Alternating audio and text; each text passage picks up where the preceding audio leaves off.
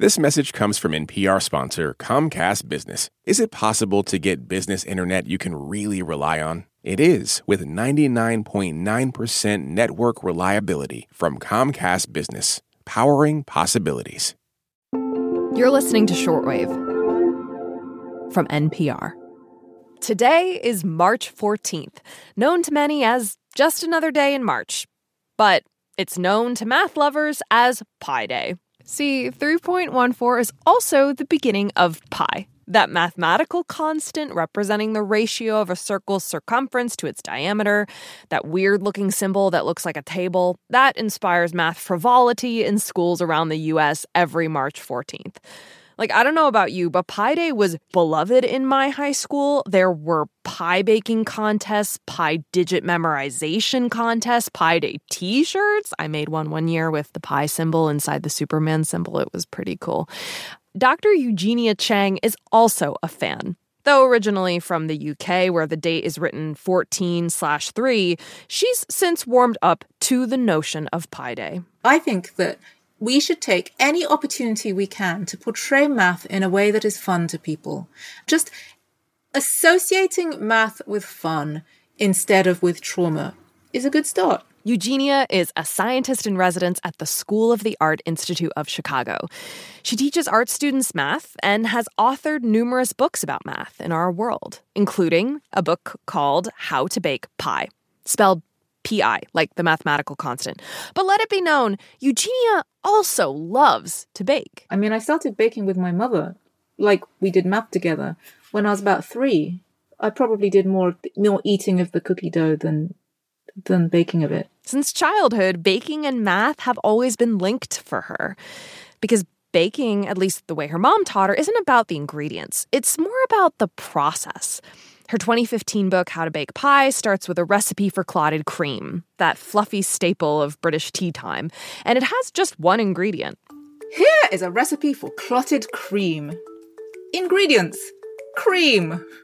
Method: 1. Pour the cream into a rice cooker. 2.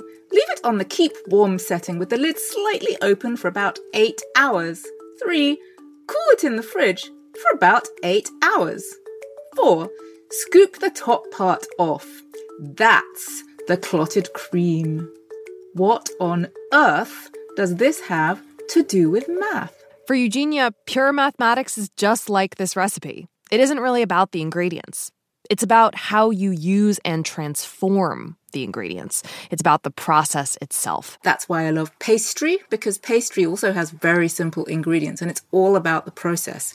And that's why I love pure math, because pure math is all about process. It's all about the magic that you can do with your brain, starting from very little stuff. Eugenia is very persuasive when it comes to math. She even got Stephen Colbert to fold a 4,000-layer puff pastry on The Late Show to make this very point. All right, how many layers do we have?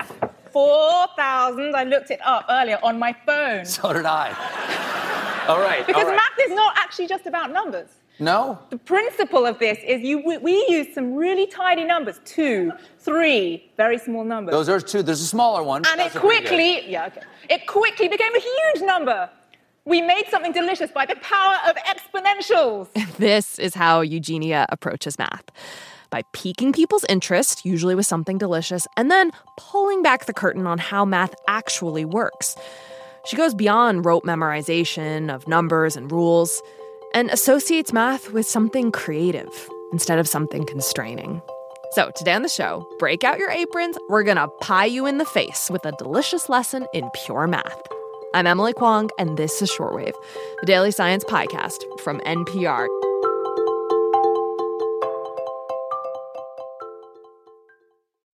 This message comes from NPR sponsor Solgar. As people age, cellular function declines, which may impact changes in energy and strength. Solgar Cellular Nutrition is a holistic collection of cellular nutrients formulated to help fight cellular decline and promote cell health. Learn more at cellularnutrition.solgar.com. These statements have not been evaluated by the Food and Drug Administration. This product is not intended to diagnose, treat, cure, or prevent any disease.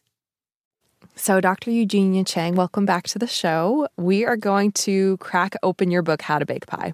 You cover quite a bit of math in this book, and yet it never feels like a textbook. Oh, thanks. I want to start with the chapter on abstract math, chapter 2, which you start off with a really helpful example, another recipe, actually. Can you read it for me? Okay.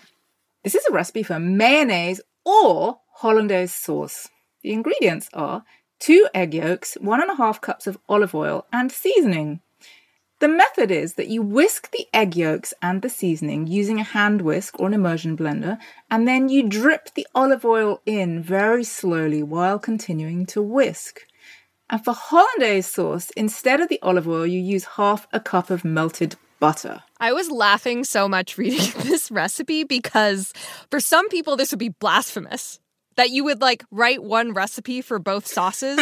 Some would say, no. These are completely different. How dare you? You're making this larger point that there's something similar to these recipes, mayonnaise and hollandaise. What do they have in common? Right. At an abstract level, they're the same. That the method is the same. It's just that you happen to start with different ingredients. And the point is to incorporate some kind of fat into egg yolks. And I believe scientifically this is an emulsion. Mm-hmm. And so you can do that with all sorts of different things. And it just so happens that if you do it with olive oil, it's mayonnaise. And if you do it with melted butter, it's hollandaise. They do both end in A's. That's true. So with this example in mind, what is abstraction in math? Can you define it? So I think of abstraction as being a process where you forget some details about a situation so that it becomes a little bit further away from the real life situation, but it takes you to some kind of heart of what's going on. So if you're thinking about emulsion, for example, then you're thinking about fat being combined with egg yolk. And then exactly what kind of fat it is not relevant to that particular process. What's relevant is that it is some kind of fat. And so we can forget the detail of exactly what kind of fat it is. And math is really like that as well, that the reason we do abstractions is to unify a lot of different specific situations and see what we can understand about all of them at the same time. So the idea of abstraction in math, just like when you're developing a recipe for something, is you're looking for similarities between things that you only need one recipe for. Like one recipe for pie crust that allows you to make a variety of pies. In the same way you're developing something in math. And to do that, you need to ignore some details so that the broader picture can come into focus and you can worry about the details later as you're plugging in different numbers and stuff. Yeah. Is there an example in math that comes to mind that's classic abstraction? Well, the basic abstraction is numbers, because numbers are about similarities between different situations. And so you could look at 2 bananas and you could look at 2 cookies, and then you say, well, there's a similarity between these situations, which is the concept of 2. And that's a huge deal. And I think we don't think enough about what a big deal it is when children make that leap. And it's quite hard for children to make that leap. You know, you keep counting things in front of their face and you can't make the leap for them. It just has to click one day. And it can be very frustrating for them if they don't understand why you're doing it. And then it clicks, hopefully. And so most people have made that leap of abstraction, but then at each level of math, there's usually another leap of abstraction. And if it's not sufficiently guided and motivated, then some people fall off every time. Have you ever talked to a parent whose kid was struggling to understand that 2 was an abstraction? Do you know, I haven't actually, now that you mention it, but I do remember, and I think I wrote about this in How to Bake Pie, there was this fantastically feisty mother at a school where I was helping first grade. And she said that the other mothers were all saying, oh, my child can count up to 20 or whatever. And she said, well, my son can count up to 3, but he knows what 3 is. And I just thought that was fantastic because, yeah, in a way, counting up to 20 is just like reciting a string of words. And it doesn't mean you understand anything. But understanding what 3 is, that's really profound. And, you know, there are probably quite a lot of mathematicians who say, well, we still don't really understand what 3 is. All we have is a lot of different models of how we could understand 3, and they're all useful in different ways.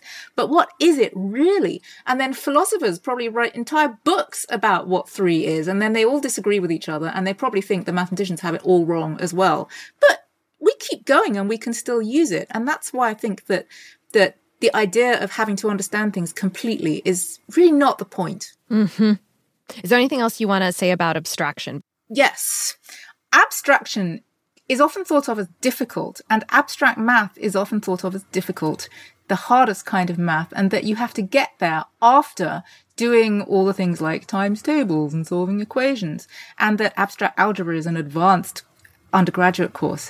And I think it's a mistake to make it a hierarchy like that, because some people are much more drawn to abstract mathematics than to things like numbers and equations.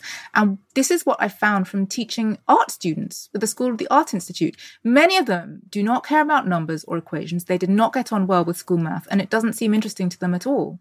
But abstract math and abstraction does seem interesting to them, and they feel much more motivated to think about it. And as a result, they're much better at it than they ever were at times tables and things. And so I think declaring that one of them is harder than the other, or that you have to do one before the other, is a mistake. You know, you really care so much about how math is taught, and it's all over the place in your book. And I'm wondering, where does that passion come from? I have always loved math. I did not always love school math. But I was very lucky because my mother is mathematical, and so she showed me the true essence of math at home, so that when I was bored by having to do times tables and answer questions at school, I knew that there was more to math than that. And I held out that hope and that belief all the way through school until the very end of school, when it got interesting again, and then university when it finally got really interesting, and then finally research. That's when I really thought it got interesting. And I just thought it's a real shame that, first of all, most people don't have a mother at home who will do that for them. And secondly, why do we keep people away from those interesting, expansive parts of math? For all those years, I decided that I wanted to sort of be that person who would provide that hope to everybody if it had been dashed out by the education system. And I'd just like to stress that I'm not saying it's not the teacher's fault at all, that it's the system that is all about standardized tests and test scores and ranking people and ranking schools and then ranking teachers according to the test results of the students and ranking the students to get them into universities and ranking the universities. It's all about that ranking and having to assign numbers to people to pass judgment on them. So we miss out on this expansive part of math, which I think is much more inclusive and also much more like what math actually is. Eugenia, thank you so much for talking to us about baking and math and, setting aside the timetables for the pie pans. Thank you so much. If Eugenia's voice sounds familiar to you, that's because she's been on Shortwave before, talking about a different book, X plus Y, a mathematician's manifesto for rethinking gender. We put a link to that episode in our notes. This episode was produced by Burley McCoy, edited by our managing producer, Rebecca Ramirez, and fact-checked by Anil Oza. The audio engineer was Robert Rodriguez. Brendan Crump is our podcast coordinator. Our senior director of programming is Beth Donovan, and the senior vice president of programming is Anya Grundman. I'm Emily Kwong. Happy Pi Day, everyone.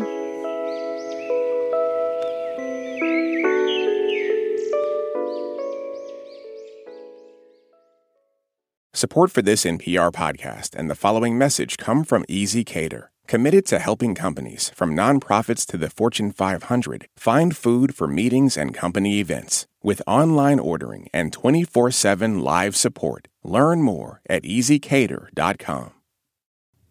At this year's Oscars, Oppenheimer took home the award for Best Picture, Emma Stone and Robert Downey Jr. also picked up wins, and Ryan Gosling brought the Kenergy. For a recap of all the highlights, listen to the Pop Culture Happy Hour podcast from NPR.